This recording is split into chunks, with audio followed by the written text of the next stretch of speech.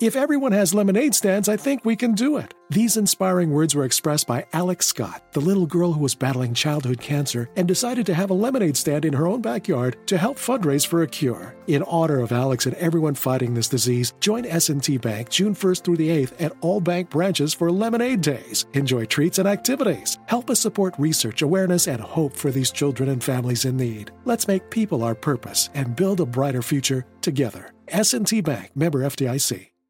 Your credit card should match your lifestyle. At Kemba Financial Credit Union, choose a card with benefits that work for you. For a limited time, all cards have 2% cash back on purchases and 0% interest on balance transfers for a year. Apply at Kemba.org. Restrictions apply. Offer ends June 30th, 2024.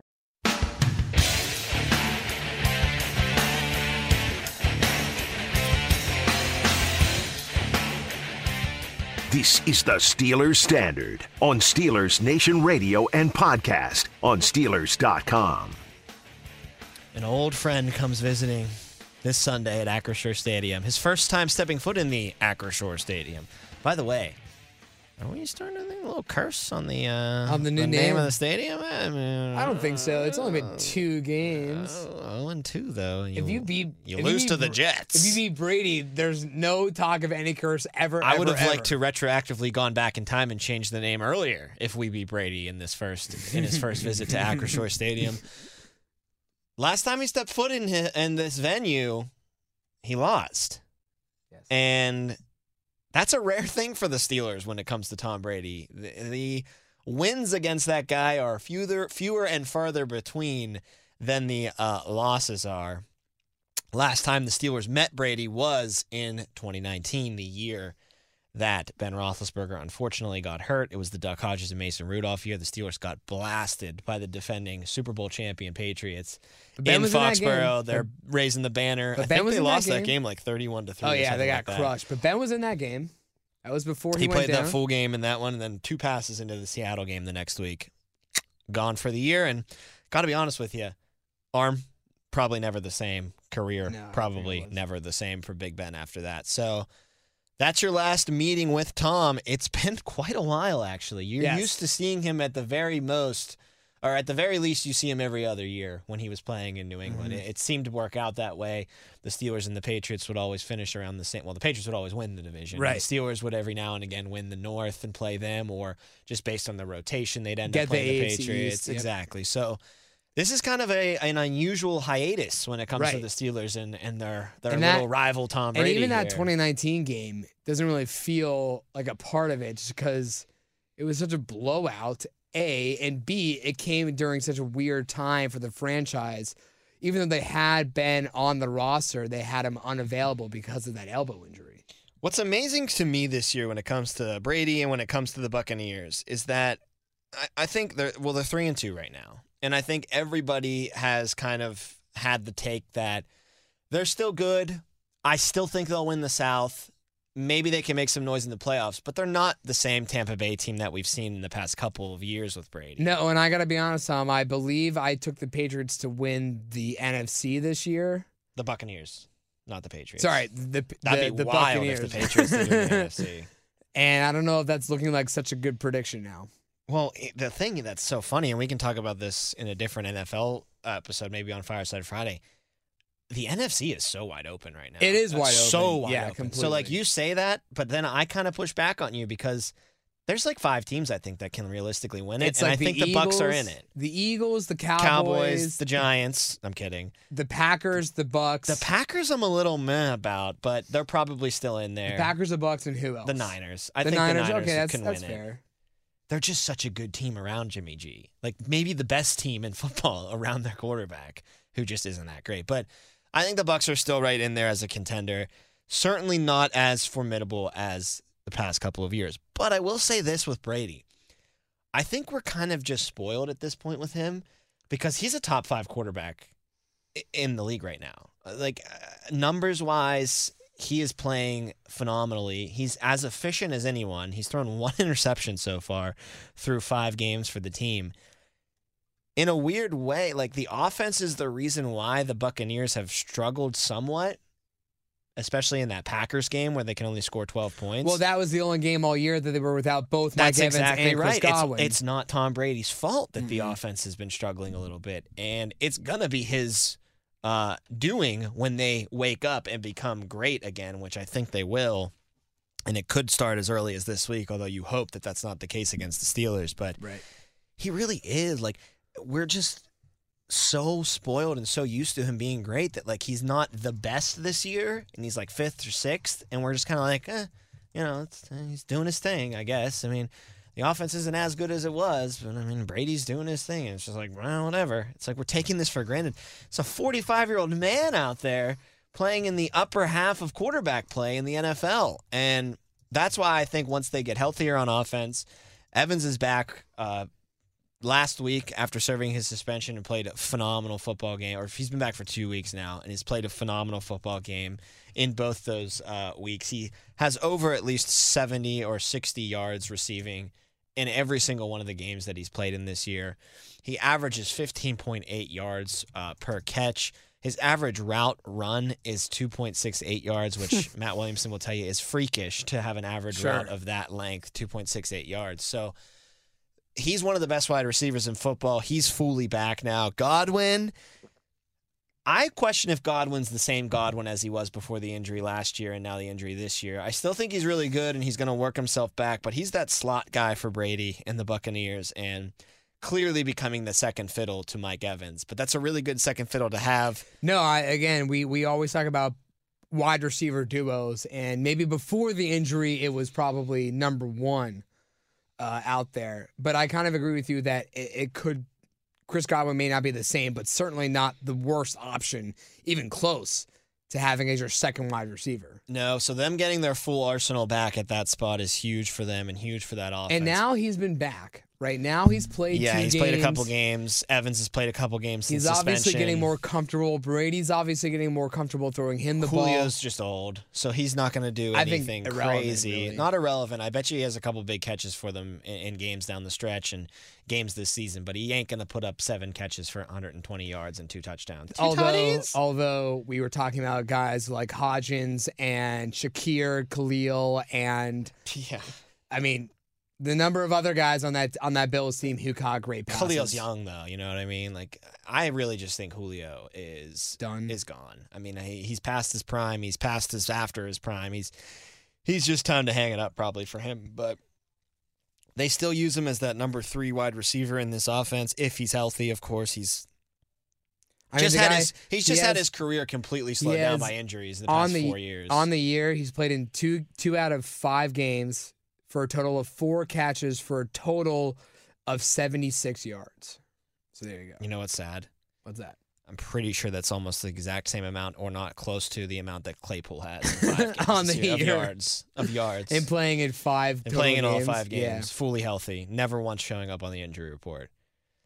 But yeah, that's where I think Julio is now. But I would not be surprised if he plays in like a wild card game. Yeah. No, not this game. But if he catches like a fade route in the end zone for a big touchdown, like for his only catch of the game. You know what I mean? Like, just feel like guys like him who are past their prime but are going to go to the Hall of Fame, you know, they have it's like, wow, this is going to be a huge nerd reference here.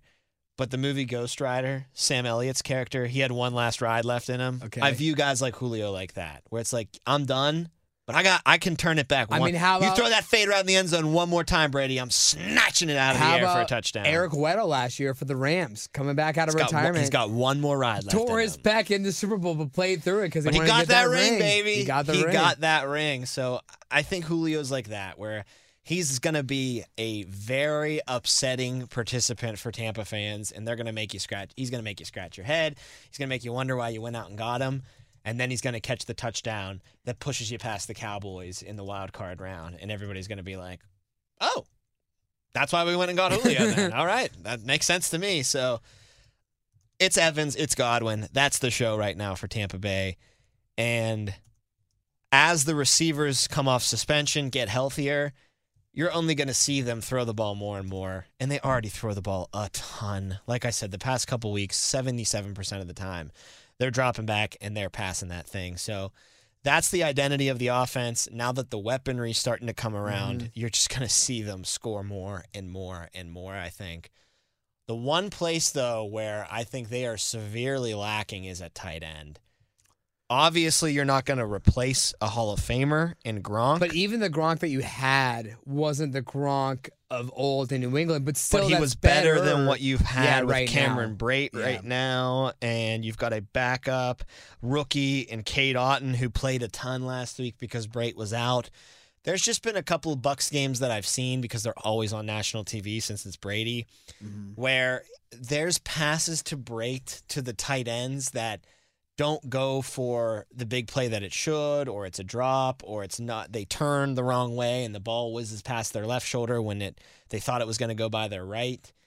And I kind of like look at Brady's face, and he's not mad, and he's not like, yelling and screaming at his tight ends, but I look into his beautiful, beautiful eyes, and I see that he thinks 87 probably has that ball in his back pocket. And I'm talking about the current 87, not the prime 87 right. Hall of Fame. I'm a freak. Not I'm the Travis one Kelce. You would never ever second guess. No, you're talking about the older like this Gronk. Old man, bad back. I have a robot arm. Gronk probably still has some of those catches in his back pocket. Could he return? Probably. I kind of do feel like this is it for him, though. I feel like he is officially done with football. I think he's turned a page on that chapter in his life. I think it's really hard for a guy to come back mid-season. But at the same time, I think in a way it's kind of up to Brady, right? Because Brady's probably right now, you know what? He retired. I get it, man. Don't want to ruin another marriage by bringing a guy out of retirement. I get it. You moving on, you're moving on. Mm-hmm. But as we get closer to the playoffs and he's looking at the Eagles and he's like, these linebackers can be had if I had a really good tight end. Maybe I'll give Gronk a call. Like if he starts calling Gronk, come on, buddy. One more run. We can do this. It's probably going to be hard for Gronk to say no. I mean, those two are as attached at the hip as any tandem in football in history. For sure. And the numbers provide that backup or back that up. They're both going into the Hall of Fame hand in hand. Yeah, for sure. Like I bet Brady does the speech for Gronk, and I wouldn't be surprised if Gronk does Brady's speech. Yeah, there's a lot of guys that could do it. I guarantee you Brady does Gronk's speech. Yeah, I don't think there's a better person. I mean, maybe you could say Belichick, but Belichick didn't also go to Tampa Bay with... Terrible speaker, too. He'd just be up there, you don't want that. Gronk played a lot of touchdowns, and he did the spike thing that was great. But to your point about it no longer being Gronk... It still doesn't make a difference because Tom Brady, as you said, is just as efficient as he's ever been, right? He has through 5 weeks, I think 6 touchdowns and 1 interception on the year. Maybe 7 and 1. Mm-hmm. That's typical Brady numbers. Third in the league in passing yards, too. Yeah. It's exactly what Tom Brady does. The man led the league in passing yards last year. It doesn't matter. And touchdowns last year. I'm not even saying if you give him Gronk, he's going to be that much better. But if you give him Gronk... he would just, I think, be so much more comfortable going out there and saying, I can trust my guys, rather than going out there with Godwin and Evans and that really being it. Maybe Fournette as a check down guy, right? Yes. Just because his tight ends are bad doesn't mean that he's going out there and saying, well, I don't know why I came back out of retirement. This seems terrible. No. And he's using his running backs a lot more. In fact, he's thrown 104 passes the past 2 weeks, and 27 of them went to running backs. So... he loved doing that in New England. He loved getting the ball to the backs out of the backfield. That's happening now more in Tampa. Can we just reverse really quickly? At age 44, he's thrown 104 passes in 2 weeks. Okay, you ready for this stat? That is ridiculous. Hold on, I got to pull this up. We just said Kenny Pickett at the age of 24 shouldn't be throwing 52 passes in a week, and Brady just did that in back-to-back weeks, 20 years the senior of Kenny. Yeah, and he won one of the games, too. A lot of the times when people throw the ball that much, it can yield in poor results. You don't want to throw the ball 50 times, you're going to lose the game more often than not. That ain't the case with Brady. When he throws the ball, he ends up usually winning football games. In fact, I got to try to find this stat right now. It's from Matt Williamson. I'm gonna keep trying to look it up, but it's amazing how good his record is when he throws 50-plus times since 2016 compared to the rest of the league. It's absurd. Though he's 5-2, I know that for a fact. When he throws the ball 50-plus times since 2016, he's a 5-2 record. And that's 2016, let's think about that. That was what, his age 38 season, 39 season? Mm-hmm. That's not in his prime. That is at his old age and still somehow winning Super Bowls age.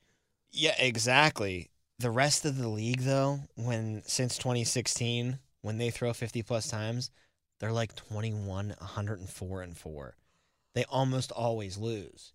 So Which makes sense. If you're throwing the ball that much, it probably means that your team is desperate. You can't get the run established, and you're likely stepping away from the run because you're trying to catch up. You can't afford the time lost by running the ball constantly. It makes a lot of sense. 21, 105, and 4. Yeah, That's what the rest of the league is. And that makes total sense. Yeah, and for the reasons that you laid out. But with Tampa, it's like you're right about them doing that because they can't get the run going, but that's really the only reason why. They're not always chasing from behind, needing to come back in games. They just like to pass the freaking ball. They just know that's their bread and butter. That game against Green Bay, look at their 2 losses, right? The game against Green Bay, that game was never completely out of reach. I mean, they went down and scored on their final drive of the game and just missed out on a 2-point conversion to tie it up. Yep. So that game was never at such a far distance away that they had to abandon the run. The Chiefs game looked worse because he fumbled the opening kickoff and gave the ball for the Chiefs at the 10-yard right to Kansas City, line. And then they scored immediately. So they lost by 10 in that game, but really, it could have been only a 3-point game if you take away that. They could have won the game. Right. So they've been close in every single game. It's not like they've just been floundering. And like we said in that Chiefs game, their defense didn't show up for the first time all year, but that's when their offense played their best. Mm-hmm. Evans had 2 tutties that were incredible, and Brady was throwing for like 380 yards on the day. So, they have what it takes offensively to still move the ball. I will say this, though. I think one spot where I question their roster construction, and, hey, something's got to give when you have such an all-star squad like they do, and you just keep bringing in talented players who are on their second and third contracts that you need to pay a little bit. Something's got to be sacrificed, but they weren't exactly a team that you thought of as run first. In fact, they still passed the ball at this high clip last year as well. Brady, I think, threw the ball more than anybody. But you always thought that they could get the job done on the ground, or Brady used the ground game very effectively. They were never anywhere close to the bottom of the league in rushing. They certainly didn't average 66 yards per game through 5 games in the previous years. Ronald Jones and Leonard Fournette were your 1-2 punch. And Lenny obviously gets the highlights, gets the play from the media. Playoff Lenny, he's great in the playoffs. He was a top 5 draft pick when he came out of college at LSU. Oh, yeah. But Ronald Jones, I think, was stirring that drink a little bit more than people expected. And now that he's gone and it's just really Leonard Fournette and then a couple of dudes because Gio Bernard's stuck on IR. Gio Bernard is still in the league. How about that? But they need him. They need another back. And I think that they're lacking at depth in that running back room. And it's hurting them a little bit on the ground game. I think Ronald Jones was a lot better for this offense than they may have even thought. Did a lot more than you may have thought, despite being a significant number 2, a clear second to Leonard Fournette's number 1, right? It wasn't like, who are you going to go with? I thought that they were so complimentary of each other that it was almost 1A, 1B when they were in Tampa Bay. And I hated picking running backs for fantasy in Tampa because one week Ronald Jones is getting all the carries, then the next week Leonard Fournette's getting all the carries. And there was even one more guy, too. And they were such different. Yeah. Gio Bernard was part of it, too. He played last year. They're such different runners, Ronald Jones and Leonard Fournette, that matchup-wise, you get a team that you can ground and pound on. We're going to run Lenny a lot. Oh, they're susceptible through the air with running backs out of the back. We're going to get Ronald Jones a lot. Mm-hmm. You could pick and choose which running back you went to based on the team you were playing. I just don't think that running back room is as deep as it has been, and I think that's hurting their offense slightly. They average 20 points per game. I expect it to get closer to 30 points per game by the end of the season because I think they're going to start to figure things out if they stay healthy. But Brady loves to use his running game as such a complementary piece to him passing the ball. 66 yards per game ain't going to put any fear in anybody, and they're going to start selling out to stop the pass because they don't think you can run. Yeah, but Tom, that doesn't even make the difference because we've seen them be what? You said the second worst team at running the ball this year? They are. And, the only team worse is the LA Rams. And their 2 losses came against Green Bay and Aaron Rodgers and Kansas City against Pat Mahomes. And in those games, the Green Bay game was a lot less scoring, but the Kansas City game, it didn't matter how unused the running backs were in the ground game. They were still able to put up that game was the final score of something like 35-31 or 38-31, something like that. Kansas City, Tampa Bay? Yeah. It was 41-31. There you go. So, I mean, they still put up 4 touchdowns. And I'm betting you Tom Brady wasn't looking at himself saying, man, I really wish we had a rushing touchdown. I mean, I'm sure he could say, like, I wish we had a more efficient running game. He didn't say that, but I bet you he's saying that. A more efficient running game for sure. But there's probably no bone in his body saying, oh, I wish I had thrown a touchdown pass to a running back instead of Mike Evans or Chris Godwin. Yeah, absolutely. Yeah.